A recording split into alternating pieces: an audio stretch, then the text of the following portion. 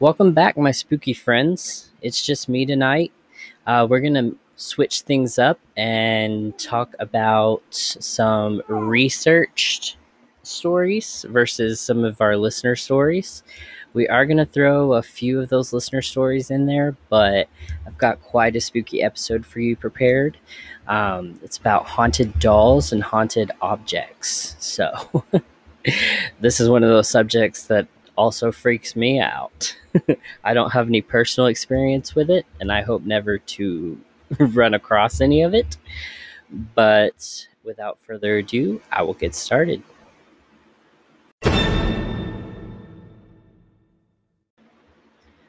We'll start off with, some of the least scary ones and work our way up to the very scary ones. This story is a story that we heard about in high school. One of the people that we knew in our church, their dad traveled a lot for business and, always brought home souvenirs for his girls and everything. And uh, this one particular time, uh, one of his daughters started having these horrible, horrible, like demonic nightmares and they couldn't figure it out. She was like old enough not to be, running and crying to her parents' bed. Um, and so they knew something was wrong because she was too old for that. So, the mom, trying to problem solve, she decided to sleep in there with her, like I'll spend the night in your room, we'll have a good night, we'll we won't have any nightmares. Well, that night, they both had nightmares. The mom had the same kind of nightmares as well. So that's whenever they knew something was wrong.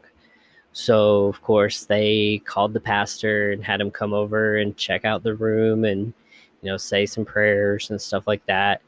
And actually, they figured out that it was one of these souvenirs um, from across the world somewhere. But it was a nightlight that kind of looked like a star, and the shadow that it would make on the floor was a pentagram.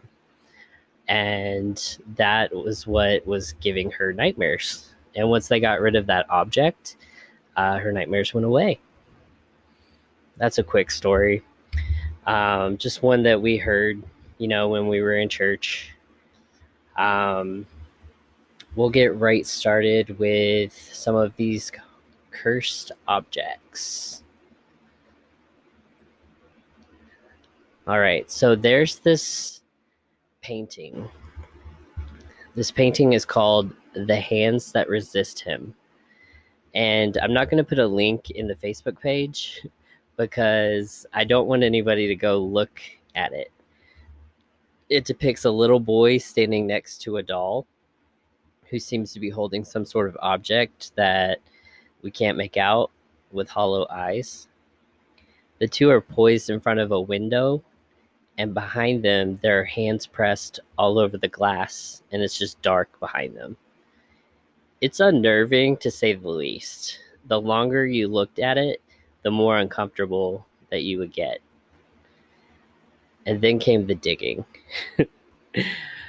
Turns out the depiction was completed in 1974 by an artist named Bill Stoneham, who based it off a photograph his parents captured of him when he was a child. Soon after Stoneham finished it, it entered a gallery where it was reviewed by a Los Angeles Times art critic. Later, the Godfather actor John Marley swooped in and scooped it up. The painting's dark fame was just getting off the ground, though. Within 6 years, the gallery owner, the art critic, and Marley all died. Before he passed, however, Marley sold the painting, and it wouldn't be seen for 26 years, popping up on eBay in 2000. The then owners claimed that while they initially found the work to be quite good, it was much more than it appeared to be. The 4-year-old daughter of the family came to her father one morning and said she'd seen the doll and the boy from the painting fighting during the night. To quell her worries, the father reassured her and even went so far as to set up a motion-sensitive camera that faced the art. However, He claimed in the eBay post that when he looked back at the footage, he saw the boy crawl from the painting, forced out by the doll whose mysterious handheld object had morphed into a gun. The painting was eventually sold to a gallery owner who placed it in her establishment in Grand Rapids. People that have seen this have reported hearing, kids in their house and, just hearing things move around and stuff like that. So it's one of those that like creeps you out just upon looking at it, soaking it in. I have seen it. It is quite disturbing and uncomfortable to look at. It's just one of those things you can't explain. It's just like, oh, nope, not going to look at that for very long. So I'm not going to put it on the Facebook page. I would love to freak some people out, but just in case that is like one of those cursed images, I'm not going to do that to you guys. All right, let's go to the next one. Okay, the Hope Diamond. Its weight is 45 carats. Its color is violet. Its status is possibly haunted. One of the most famous diamonds in the world, so maybe it's not that surprising that it might be haunted. Although many have speculated that reports of a curse or simple efforts to increase the object's air of mystery, let's go with it for a minute. In its earliest form, the diamond, which was most likely cut from a mine in India, is said to have been stolen from a statue.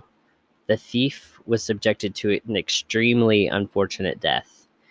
This kicked off what seemed to be a string of upsetting fates for many of the individuals who owned or even touched it over the years. Jacques Collet died from suicide. Princess Lamballe was killed in a massacre in the French Revolution. The merchant Jean Le Tavernier was mauled by wild dogs, just to name a few. You can breathe a sigh of relief, though, because since Harry Winston donated the diamond to the Smithsonian in 1958, the alleged curse seems to have abated. Creepy. All right. 1 second, and we'll get right back into the haunted objects.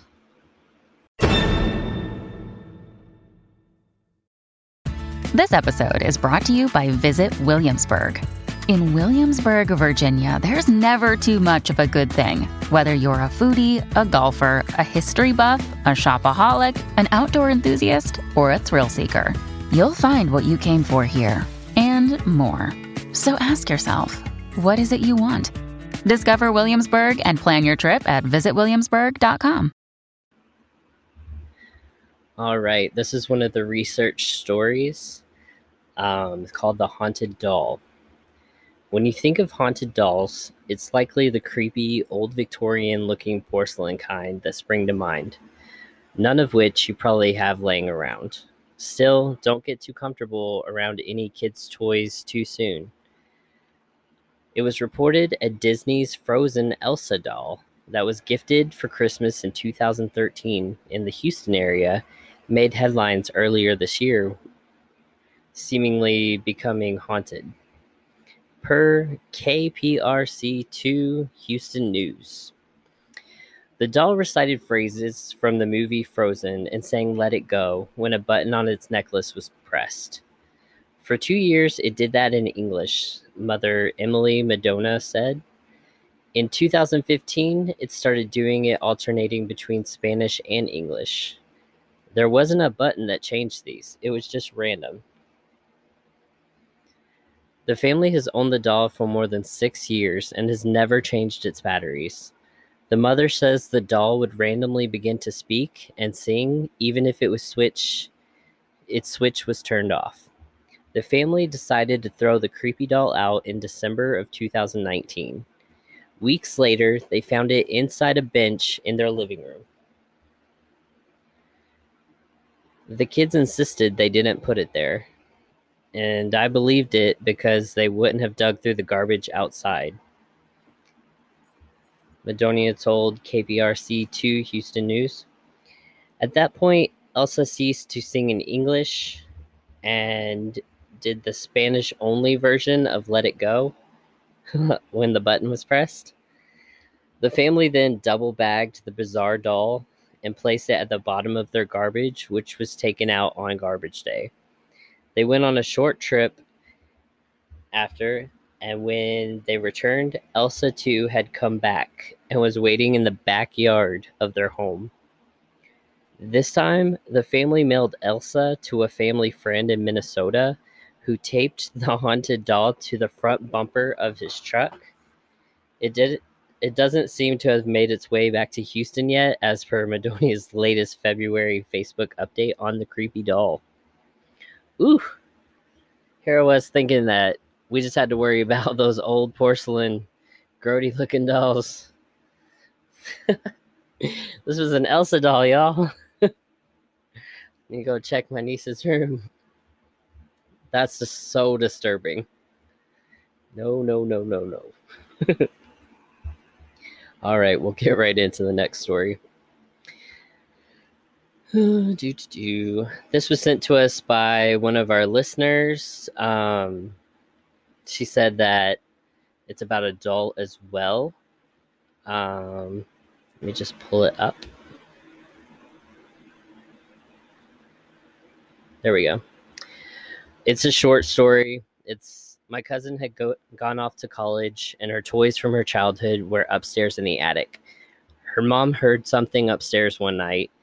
A doll that crawled and cried was in the floor of her bedroom, and it wasn't there before, and the batteries had been dead for years. ... That's disturbing. I would definitely throw that one away. It's just my advice. It's what I would do. All right, let's talk about some more creepy dolls. All right, there's a famous doll. You can all verify this on Google. Look up several different sources. I'll give my sources at the end. But there's Mandy, the doll with the sinister smile. Mandy has been scaring the shoot out of staff members and volunteers at British Columbia's Quesnel and District Museum since 1991. Shortly after she was donated, strange events started happening, like the sounds of disembodied footsteps and vanishing office supplies, to name a few. Several museum guests were made uneasy by her, regularly commenting on her sinister smile and lifelike eyes. We, however, would prefer to comment on said attributes from the safety of our house. Let's see. Another article on Mandy says that this antique haunted doll is over 100 years old. Gives the name of the museum again that she was in. And according to the museum, the former owner swore that the baby's cries could be heard from the doll, its screams drifting up from the basement in the middle of the night. With time, the cries would grow so loud they couldn't be ignored, and that's when Mandy was handed over. Made approximately between 1910 and 1920, this doll is made out of porcelain, and since moving into the museum has caused even more of a fuss. All right, so that's whenever it was with its former owner, so before the museum. Following Mandy's arrival to her new home, unexplained footsteps were heard around the museums. Lunches would disappear from the fridges and turn up in drawers. Meanwhile, office supplies like pens, pictures, books, and other items would simply vanish, never to be found again. Museum visitors have also claimed that their batteries drain around the doll, and their camera lights act erratically in the haunted doll's presence. The museum claims this real-life scary doll was even confined to her own case because it would harm the other dolls around it. Oof. No, sir. I don't mess with a haunted doll. You could not pay me even to go visit these. My gosh, there's so many stories. No, thank you. All right, we'll get right back into stories right after this.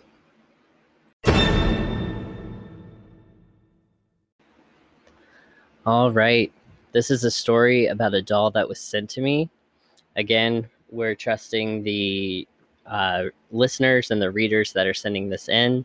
Um, it's up to you, the listener, to decide on what you actually believe about these stories, on the truthfulness of them. So, without further ado, I will get started in this very freaky doll story. Once upon a time, starting it just like a make believe story. Good. I won't have nightmares.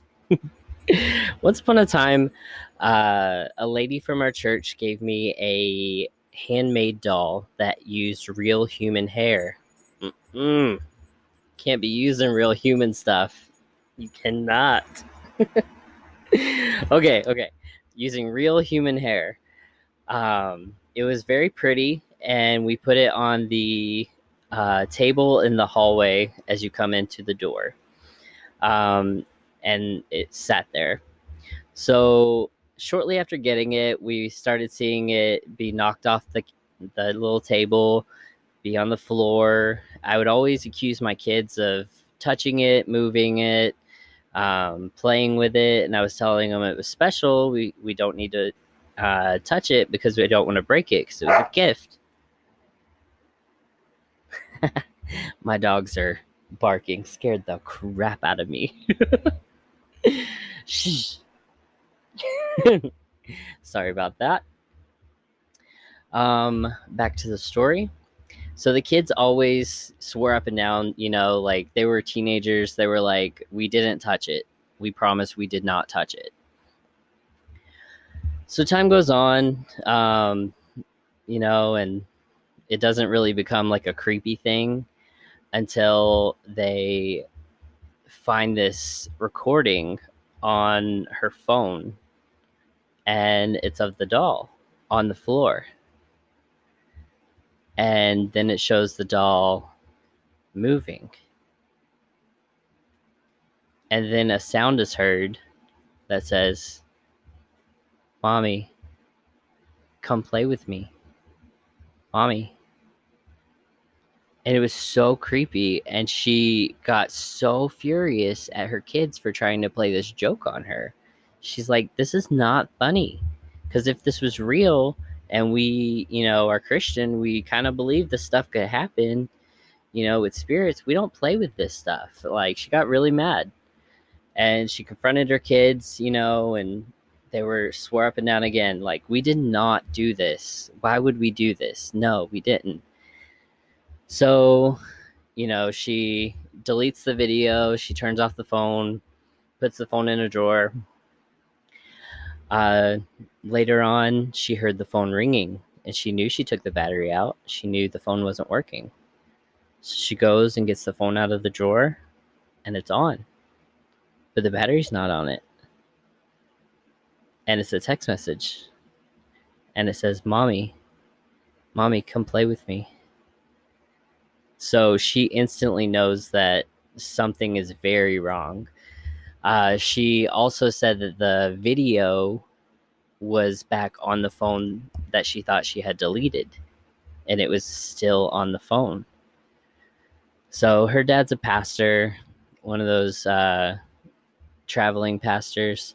So she called him and asked him to come, help, because this was obviously spiritual, out of her hands kind of thing. So with that, her dad told her that she needed to get everything that was like horror movie or like any kind of like foothold for anything evil, get it out of the house, and he would be there. So he goes and he pretty much, blesses the house, exorcises the thing, and, it wasn't an issue after that. They got rid of the doll, and it wasn't an issue. Fast forward to any time they talk about creepy things such as this, stuff starts happening in their home. Baskets being thrown from the laundry room against doors, just violent, poltergeisty stuff. So thanks for sharing that story. That's super creepy. Oh man, I'm struggling with this episode, guys. This is gonna be a hard one to get through.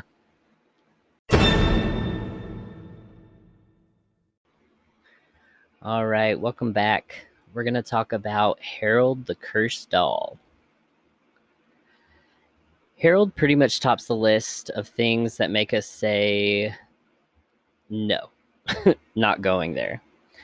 The doll was listed on eBay in 2003, where the seller alleged that his presence in their home caused the death of their cat, the end of their relationship, chronic migraines, and the seller even heard the disembodied voices of children playing in their basement.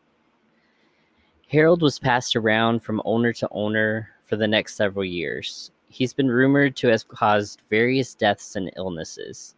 His last owner was Anthony Kenyatta, who claims to have exorcised the doll and has sworn to never speak of Harold again. Let's see, another article states that one of the most verbally vicious dolls on the list, Harold is also one of the most visibly disheveled. He was created approximately around the turn of the century and has passed through many hands.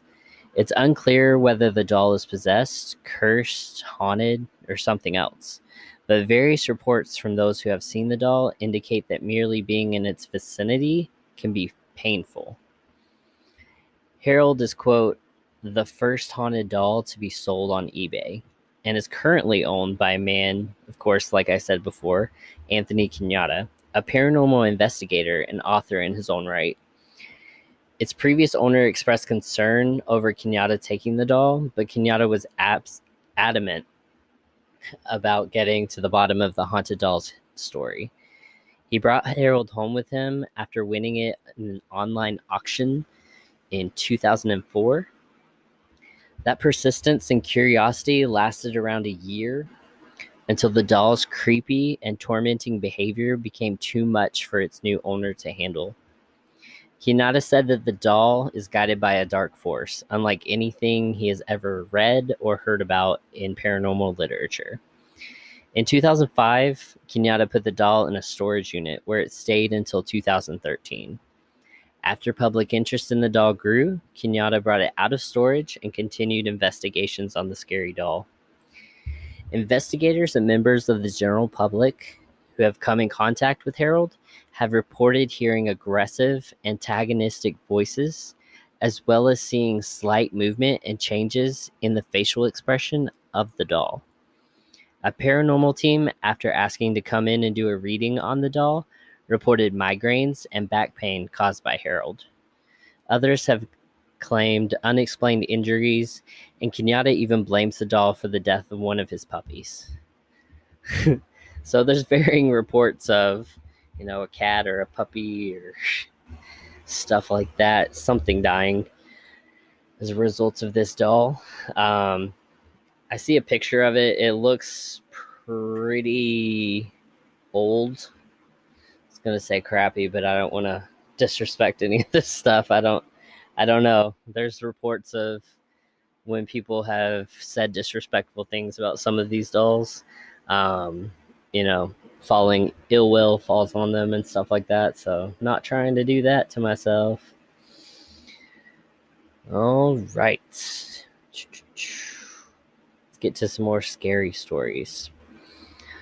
All right, there is an Isle de la Muñecas, the Island of the Dolls, the land of trapped souls. Just south of Mexico City rests the straight out of a horror movie Isle de las Muñecas. The land's original caretaker, Don Julian Santana Barrera, allegedly found the body of a drowned girl and one of her dolls floating near the island. He hung the doll on a tree in sign of respect, but after being haunted by her spirit, began hanging more and more dolls around the island in an effort to appease her restless ghost. After 50 years of obsessively collecting his dolls, Barrera died of drowning in 2001, apparently in the same exact spot where he found the girl. Ooh, that's creepy. And I never want to go there. That is not on my destination list at all. All right, this other story is also from Mexico. There is a mannequin in the storefront of um, a storefront called La Popular Bridal Shop in Chihuahua, Mexico, where she stood for 80 years. Locals were initially unnerved by her lifelike appearance and striking resemblance that she bore to the owner's late daughter. Rumors quickly spread that the mannequin was actually the young woman's embalmed corpse. Today, this mannequin attracts fascinated tourists hoping to catch a glimpse of her varicose veins, magnetic eyes, and eerily realistic hands, which are covered in fine lines, thin hairs, and fingernails. All right. Yeah, that would be creepy. It does look pretty freaky, gotta admit. I don't know. Like, what do you guys think?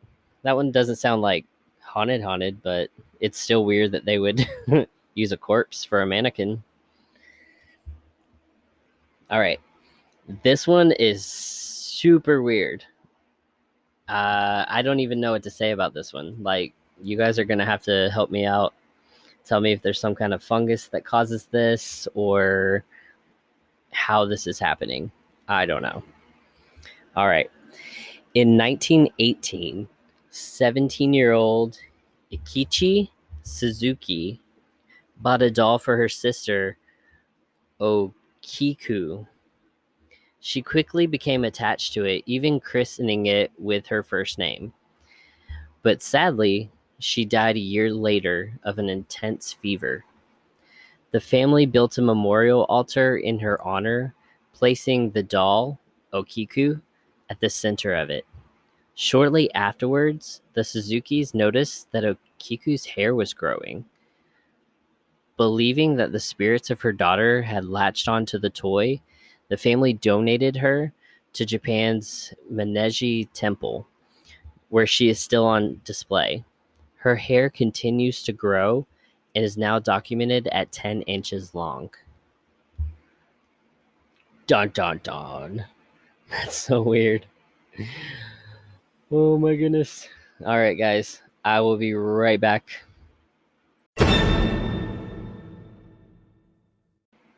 All right, welcome back. We will get started. This next story comes from the Royal Scottish Museum. It's called the Goddess of Death statue, aka the woman from Lemb. If the first question out of your mouth on seeing the image of this is what exactly am I looking at? Because really it looks like, I'm not going to say what it looks like because I don't want to be disrespectful again. All right. So you might be like, what am I looking at here?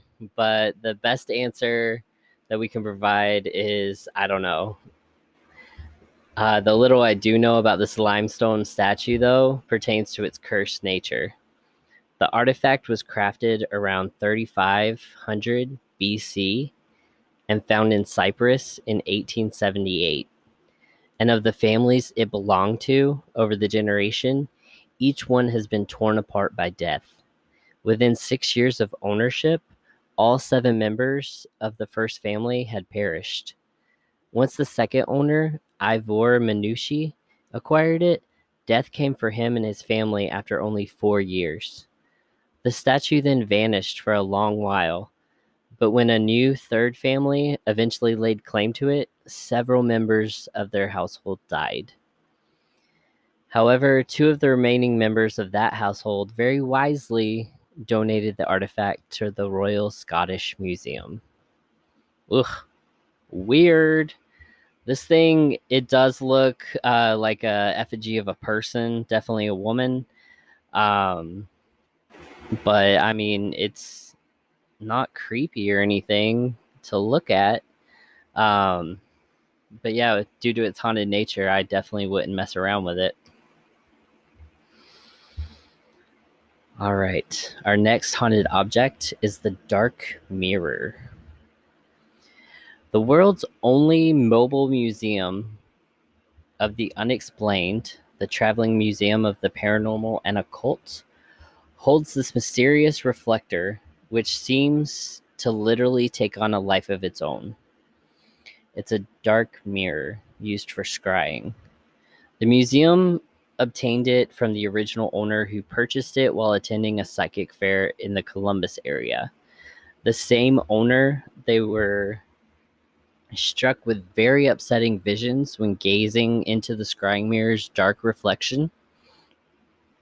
According to the museum, visitors also claim to have reported uncomfortable sightings, such as their own corpse, when gazing into the reflective glass.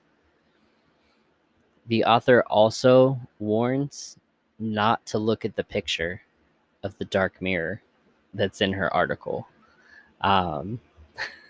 So I'm also not going to post a picture of that. All right. I don't know if you consider this an object, but this next one is a phone number, believe it or not. Everybody that had this phone number has died, which, I mean, is eventually going to happen, but they died like young, like when they shouldn't have died. So whether you consider this an object or not is up to you, but it was just too wild to leave off of this list. In short, several people who had the phone number 0888 888 888 have died in pretty intense fashions. The number's first holder, former Mobitel CEO Vladimir Grashnov, died of cancer at just 48 in 2001. The number was then passed to a Bulgarian mob boss who was shot and killed by an assassin in 2003. After that, the number became businessman Konstantin Dishleves until he was fatally shot outside a restaurant in 2005. The number was then suspended after that, and the mobile company Mobitel did not provide details as to why. Creepy. I mean, I don't know if I would want a number. I know that doesn't sound like an American number, but because it's got 4 digits at the beginning, but having all the all the same number in there, I'd be like, nah, I'm good. All right, this next one is called the Dybbuk Box, and there's 2 articles that I'll read to you. Right now, it's in Zach Bagans' The Haunted Museum. Attained by paranormal fanatic Zach Bagan in 2017, this well-known wine box is allegedly possessed by a Dybbuk, which in Jewish mythology is a malicious and possessing demon. The idea which inspired the 2012 horror film The Possession gained attention when it was auctioned on eBay in 2001 by a man who claims he bought it at an estate sale and its original owner was a survivor of the Holocaust. The man reported encountering strange activity occurring when the box was around, including horrible nightmares. The object was made even more famous in 2018 when singer Post Malone touched it in an episode of Ghost Adventures and has reportedly been dealing with the consequences ever since. Huh, interesting. I'll have to fact check that. Post Malone. All right, Dybbuk Box. This is another article. Maybe the most famous ghost story to feature Kirksville is the story of the original Dybbuk Box. The legend was first popularized by Kevin Mannis, who reported a series of supernatural occurrences surrounding the wine cabinet he bought on eBay. After experiencing nightmares, odd smells, and health problems, Mannis traced the box back to a family who claimed it was inhabited by a Dybbuk, an evil spirit from Jewish folklore, said to be a dead spirit able to possess the living. The Dybbuk box came to Kirksville when Mannis resold it on eBay to a Truman State University student. The student quickly grew tired of being haunted and sold it again to Jason Haxton, the director of the local Museum of Osteopathic Medicine. Haxton was a strong believer in the box's supernatural powers. He claimed to have developed strange health problems, including head-to-toe welts. Consulting rabbis about how to get rid of the Dybbuk, and even wrote a book about the box. Haxton eventually claimed to have sealed away the Dybbuk and hidden the box in a secret location in Kirksville. Sadly, he put an end to the Dybbuk box scavenger hunt in 2017 when he donated the box to Zach Bagans, host of TV show Ghost Adventures. The box or whatever may or may not possess, or the box and whatever may or may not possess it now reside in Bagans' Las Vegas Haunted Museum. Huh. Weird. All right. There's a story also from Kirksville, located in the Highland Park Cemetery, commissioned by William Baird, a prominent banker, who's not buried in the cemetery. So he was just trying to creep people out, and he succeeded. It's called the Devil's Chair. Urban legend says you will be either cursed or rewarded if you sit in the chair at midnight, but it's particularly unwise to do so on Halloween. If you make that mistake, the story goes, hands will appear from the ground and drag you down into hell. The stone chair is said to have been aged very little by time, which is either evidence of its supernatural nature or, as the Haunted Tour of Kirksville website notes, the result of really good masonry. Yep. No one has claimed to have seen his ghost, but visiting his unmarked grave is a creepy activity on an even deeper level. Creepy. All right, let's see where we're at. Let's take a short break and then come right back to our 2 top scariest dolls. All right, welcome back, my spooky friends. We're going to talk about the first of the 2 that I would rank at the top of my freakiest, scariest possessed dolls, if you will. Again, remind the listener not to take everything at face value. These are claims by other people. Some people believe in this stuff. Some people do not. Moral of the story is, make your own decision on if this is real or not.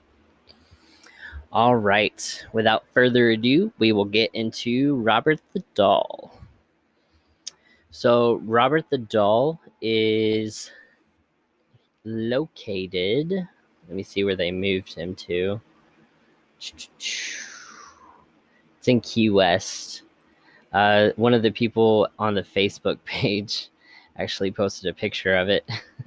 And I was like, I hope you asked that doll's permission before you took his picture. But the curators and people at the museum do warn people to not disrespect the doll and to ask permission first. All right. So Robert is a one-of-a-kind handmade by the Steiff Company of Germany around the turn of the century. Standing 40 inches tall and stuffed with wood wool, known as Excelsior. He is dressed in a sailor suit and once bore painted features not unlike that of a jester. His unusual size indicates that he may have been fashioned in the image of his constant companion, a boy named Robert Eugene Otto.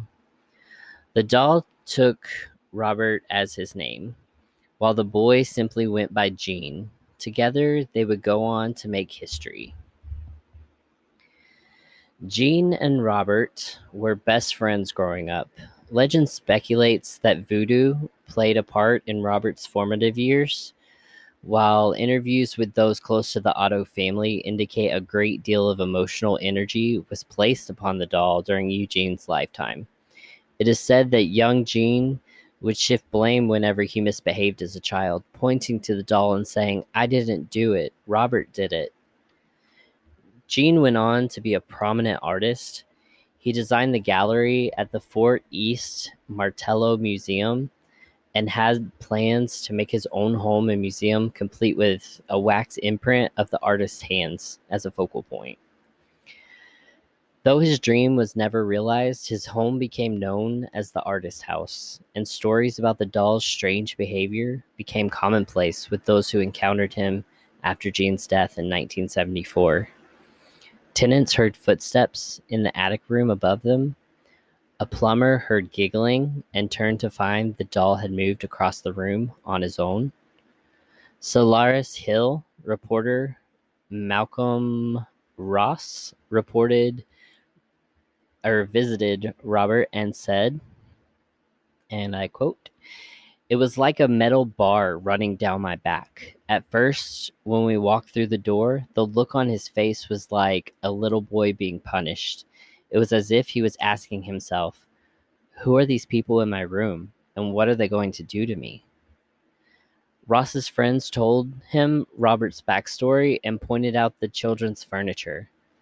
It was at this point Malcolm noticed a change in the doll's expression, as if he was following the conversation they were having.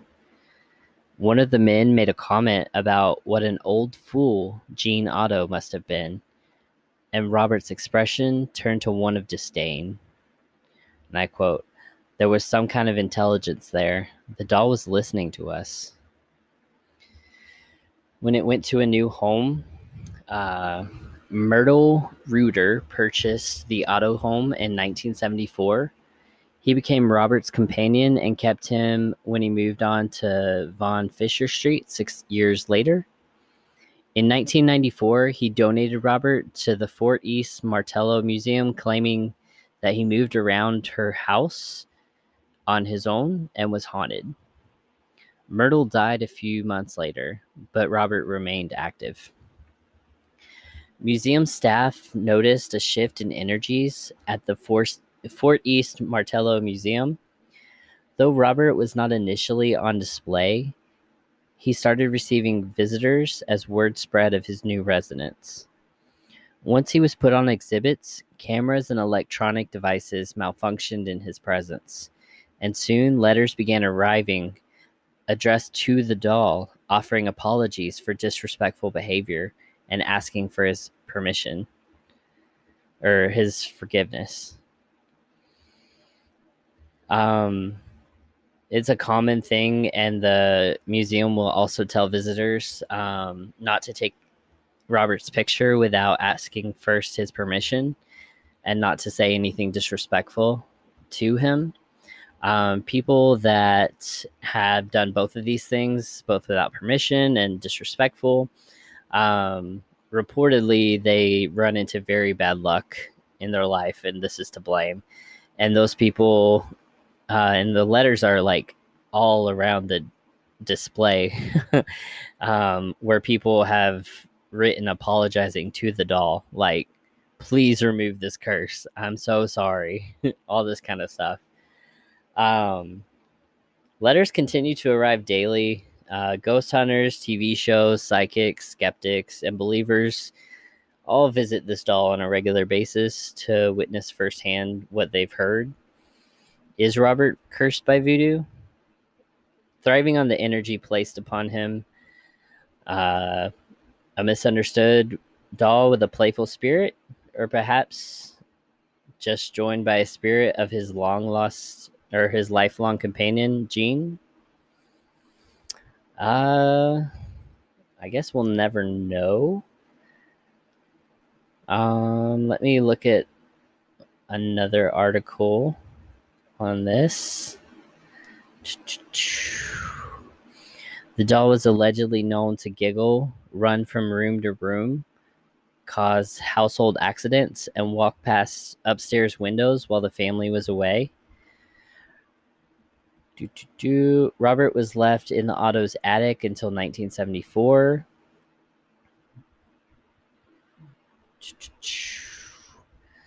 And staff members at the museum claim that the doll causes strange activity anytime it is rotated through the museum.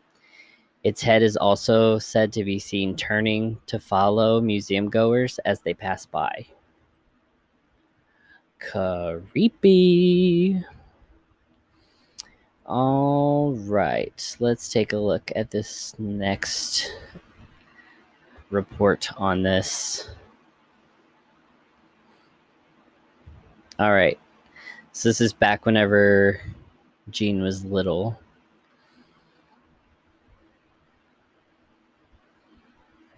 All right, it was given to painter and author Robert Eugene Otto when he was a young boy by one of Jean's maids, a woman who reportedly practiced voodoo. When Jean was young, his parents and other servants would hear the boy in his room talking to someone with distinctly different voices while at night. The Ottos would wake to Jean screaming in a room full of overturned furniture. Soon after, the Ottos began finding mutilated toys and hearing giggling and strange noises around the house. At first, many believed it to be Jean, who would often blame it on Robert.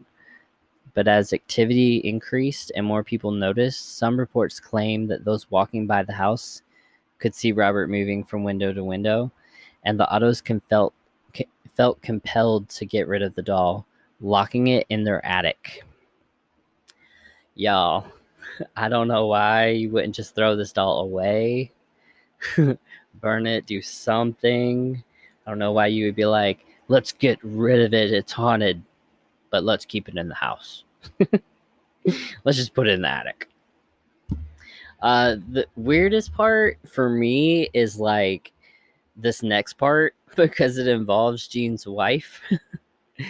And I'd say she was pretty long-suffering to put up with this, but all right. Upon the death of Jean's parents, Robert moved back into his childhood home, and out from the attic Robert came. Rumors swirled that Jean would spend hours locked in the house painting with his haunted doll by his side and take it with him wherever he went. Jean's wife, Anne, was bothered by the behavior. I'd say so. And eventually became somewhat tormented by the presence of the possessed doll that Jean kept in a chair next to their bed. Oh my gosh. After both their passings, a new family moved into the Otto house, but quickly moved out, citing that Robert the doll had attempted to harm them. And he remains one of the most infamous and haunted dolls, even years later. I don't know if I could do that. Like, his wife was scared by this doll, and her husband was obsessed with this doll, and the doll slept, or not slept, but was sat in a chair right beside their bed while they were sleeping. I couldn't do it. Nope. That's a big nope for me. Yeah. Even my friend that posted the picture on the Facebook page under the Haunted Dolls teaser, I was even like, I hope you asked permission. And she was like, yeah, I'm not taking that chance. Of course I asked permission of the doll to take his picture. So that's where some of these things are like super creepy, because it's like, where's that line? You don't want to disrespect them. You don't want to play with them. You don't want to like have really anything to do with them. But yeah. All right, we'll take a short break and get back to what I would call my creepiest doll story. All right, be right back. Side note, my sister decided, after hearing about the story of Annabelle, to put her porcelain dolls that she had been collecting for years in my creepy bedroom in the closet. Because, and I quote, I don't sleep in there anyway. Why did they have to go in my closet? But yeah, do you have creepy stories of your own? Send them to me.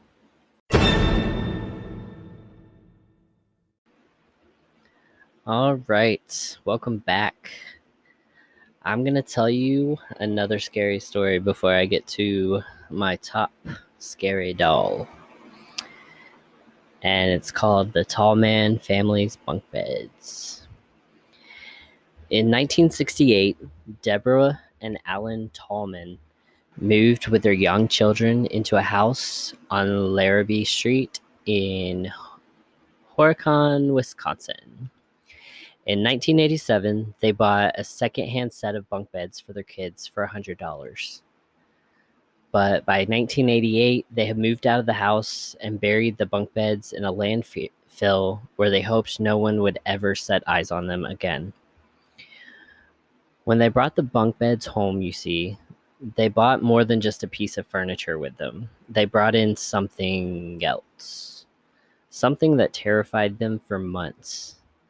They began seeing strange shapes in their home, hearing voices that didn't belong to any of the Tallmans themselves, fighting with clock radios that kept changing channels by themselves, and furniture that moved when no one was looking, and jumping out of their skin with fright when an apparition of an old woman appeared without warning. About half a year after they brought the bunk beds home, the Tallmans had had enough. They got rid of the beds, said Deborah Tallman to the UPI at the time. The beds were buried Saturday in a landfill where no one will ever build. They took them out there, plowed them under, and put the house up for sale. And although no other residents of the house have ever reported any supernatural activity, the period in the late 80s during which the Tallmans lived at the address stuck with them. Deborah Tallman is noted as saying to the UPI, "I think it's going to be a long time before things get back to normal. I still cannot sit at home at night and not be afraid of the dark." The beds, as far as anyone knows, have never been unearthed. But that doesn't mean they aren't still out there, waiting. Ugh, that's creepy. No. Think about it, just bunk beds. I mean, I know my sister's bought secondhand bunk beds for her kids. That would be insane. All right. Let's see. There's one about a vase, the Bassano vase. Like a number of objects, death seems to follow this antique silver vase. We don't really know where the Bassano vase came from, but we're pretty sure it was created in Italy during the 15th century. Someone found it in 1988, again, where we don't really know. And even though it came with a note that read, "Beware, this vase brings death," that someone decided would be a really good idea to auction it off. It sold for 4 million lira, around $2,300 at the time. And 3 months later, its new owner was dead. The next owner similarly passed away, this time after 2 months. The pattern continued owner to owner until eventually the police decided enough was enough and buried it somewhere. They won't tell anyone where, but that's okay. Seriously, guys, do not go and dig that thing up. Even if it is mostly a myth. I'd be having that forensically tested, see if there's some kind of toxin on it or something. I don't know if that's quite supernatural, but still kind of freaky. All right. Have you guys heard of Anna Baker's wedding dress? This one's kind of cool. Definitely supernatural. In 1836, ironmaster Elias Baker purchased a mansion near Allegheny Furnace in Altoona, Pennsylvania. Hope I'm saying that right. Apologies if not. Shortly after he and his wife Hetty and their 2 sons moved in, Elias and Hetty welcomed a third child, a baby girl named Anna. According to the stories, by the time Anna had reached marrying age, she had fallen in love with a local steelworker. They got engaged in secret, even going so far as to obtain a beautiful gown for Anna to wear on their wedding. Alas, though, her father discovered their plan and forbade Anna from marrying the man that she loved. He was too low class for her, her father had said. The match would never do.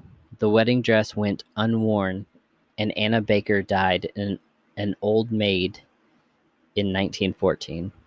The dress remained on display in the historic museum the Baker Mansion eventually became for quite some time, and every so often it would appear to dance all by itself, its sleeves fluttering and the matching slippers tapping as if moved by a non-existent wind.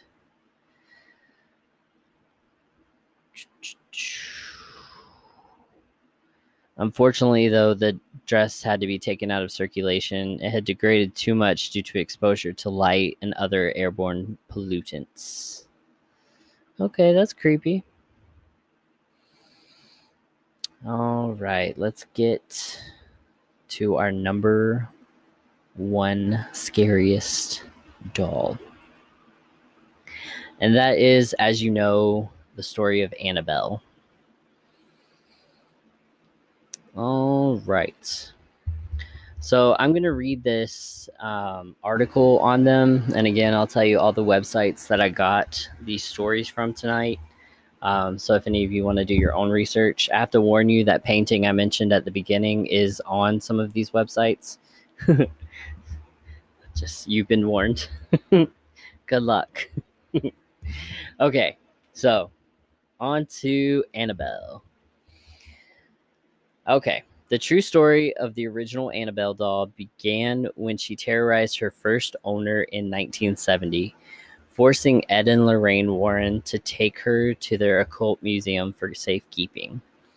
She sits in a glass case bearing a hand-carved inscription of the Lord's Prayer, while a pleasant smile rests on her happy face, sitting under a mop of red hair. Beneath the sign in the case, it says, "Warning, positively do not open." To uninformed visitors of the Warren Occult Museum in Monroe, Connecticut, she looks like any other Raggedy Ann doll, and I think that makes it even more creepy. Produced in the mid-20th century. But the original Annabelle doll is actually anything but ordinary. Since her first supposed haunting in 1970, this alleged evil doll has been blamed for demonic possession, a slew of violent attacks, and at least 2 near-death experiences. In recent years, true stories of Annabelle have even inspired a series of horror films. But just how much of the Annabelle story is real? Is the real Annabelle doll truly a vessel for demonic spirit in search of a human host, or is she simply a child's toy used as a prop for wildly profitable ghost stories? These are the real stories of Annabelle. Though she doesn't share the same porcelain skin and lifelike features as her cinematic counterpart, the Annabelle doll that lives in the Occult Museum of famed paranormal investigators Ed and Lorraine Warren, the pair that worked on this case, is made all the more creepy by how ordinary she appears. Annabelle's stitched features, including her half smile and bright orange triangular nose, evoke memories of childhood toys and simpler times. If you could ask Ed and Lorraine Warren, though Ed died in 2006 and Lorraine died in early 2019, they would tell you that the stark warnings scrawled across Annabelle's glass case are more than necessary. According to the well-known demonologist couple, the doll is responsible for 2 near-death experiences, 1 fatal accident, and a string of demonic activity that lasted some 30 years. The first of these infamous hauntings can allegedly be traced back to 1970, when Annabelle was brand new. The story was told to the Warrens by the 2 young women and was retold for years after by the Warrens themselves. As the story goes, the Annabelle doll had been a gift to a young nurse named Donna, or Deidre, depending on the source, from her mother for her 28th birthday. Donna, apparently thrilled with the gift, brought it back to her apartment and she shared with another young nurse named Angie. At first, the doll was an adorable accessory, sitting on the sofa in the living room and greeting visitors with her colorful visage. But before long, the two women began to notice that Annabelle seemed to move around the room of her own accord. Donna would sit on her living room sofa before leaving for work, only to come home in the afternoon and find Annabelle in the bedroom with the door shut. Donna and Angie then started finding notes throughout the apartment reading, "Help me." According to the women, the notes were written on parchment paper, which they did not even keep in their home. Furthermore, Angie's boyfriend, known only as Lou, was in the apartment one afternoon while Donna was out and heard rustling in her room as if someone had broken in. Upon inspection, he found no sign of forced entry, but found the Annabelle doll lying face down on the ground. Other versions of the story say that he was attacked upon waking up from a nap, depending on the source. Suddenly, he felt searing pain on his chest and looked down to find bloody claw marks running across it. But 2 days later, they had vanished without a trace. Following Lou's traumatic experience, the women invited a medium over to help solve their seemingly paranormal problem. The medium held a seance. Again, I told y'all, don't be doing those seances. And told the women that the doll was inhabited by a spirit of a deceased 7-year-old girl named Annabelle Higgins, whose body had been found years earlier on the site where the apartment building had been built. The medium claimed that the spirit was benevolent and nice and simply wanted to be loved and cared for. The two young nurses reportedly felt bad for the spirit and consented to allow her to take up permanent residence in the doll.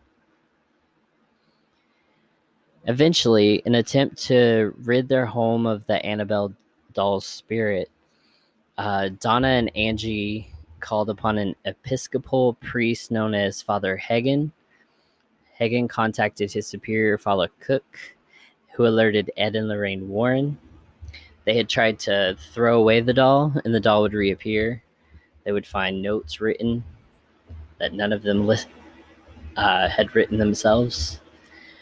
As far as Ed and Lorraine Warren were concerned, the two young ladies' trouble truly started when they began believing the doll deserved their sympathy. The Warren believed there was actually a demonic force in search of a human host within Annabelle, and not a benevolent soul. The Warrens' account of the case states, "Spirits do not possess inanimate objects like houses or toys. They possess people. An inhuman spirit can attach itself to a place or object, and this is what occurred in the Annabelle case. This spirit manipulated the doll and created the illusion of it being alive in order to get recognition. Truly, the spirit was not looking to stay attached to the doll.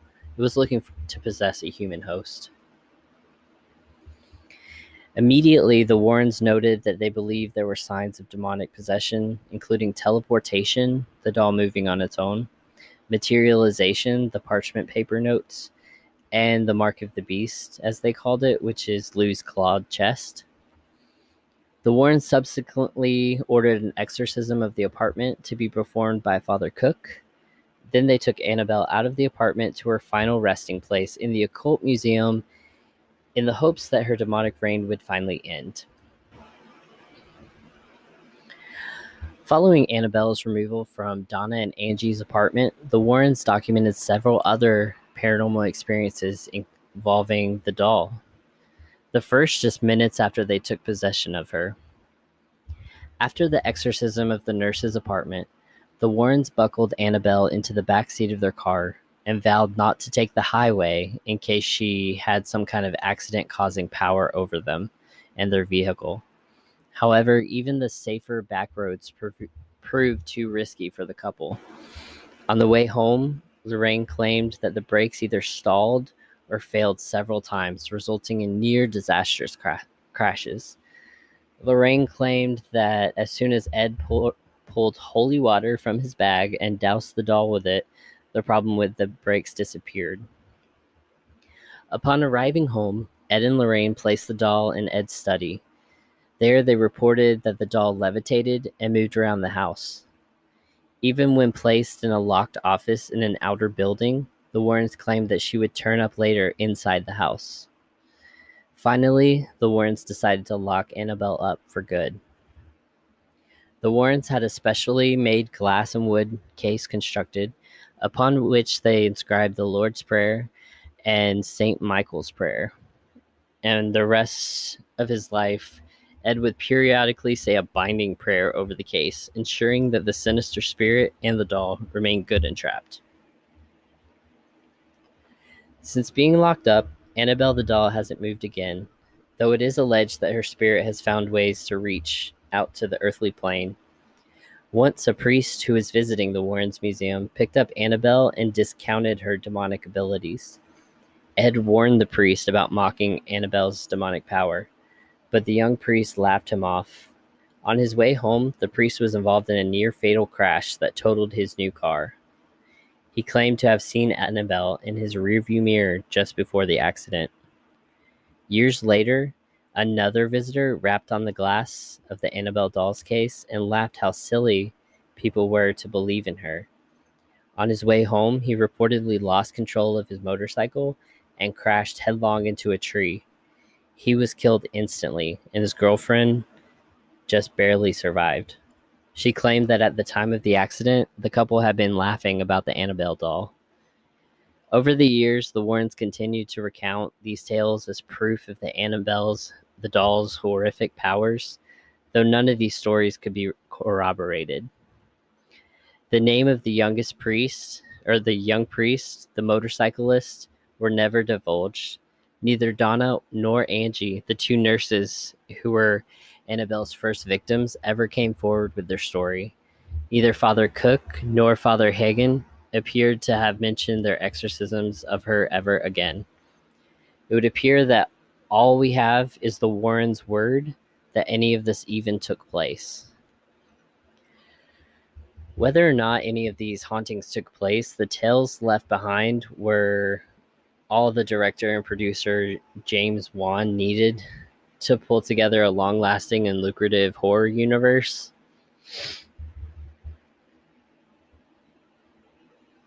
Dun, dun, dun.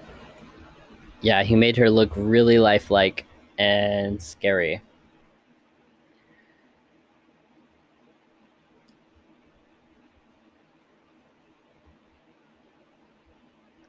Let's see. So Annabelle is still in the occult museum. He taught his protege, named Spira, how to do the binding prayer, and he keeps it going even though they're dead. And an investigation by the New England Skeptical Society proved that the artifacts in the Warren Occult Museum were mostly fraudulent, citing doctored photos and exaggerated storytelling.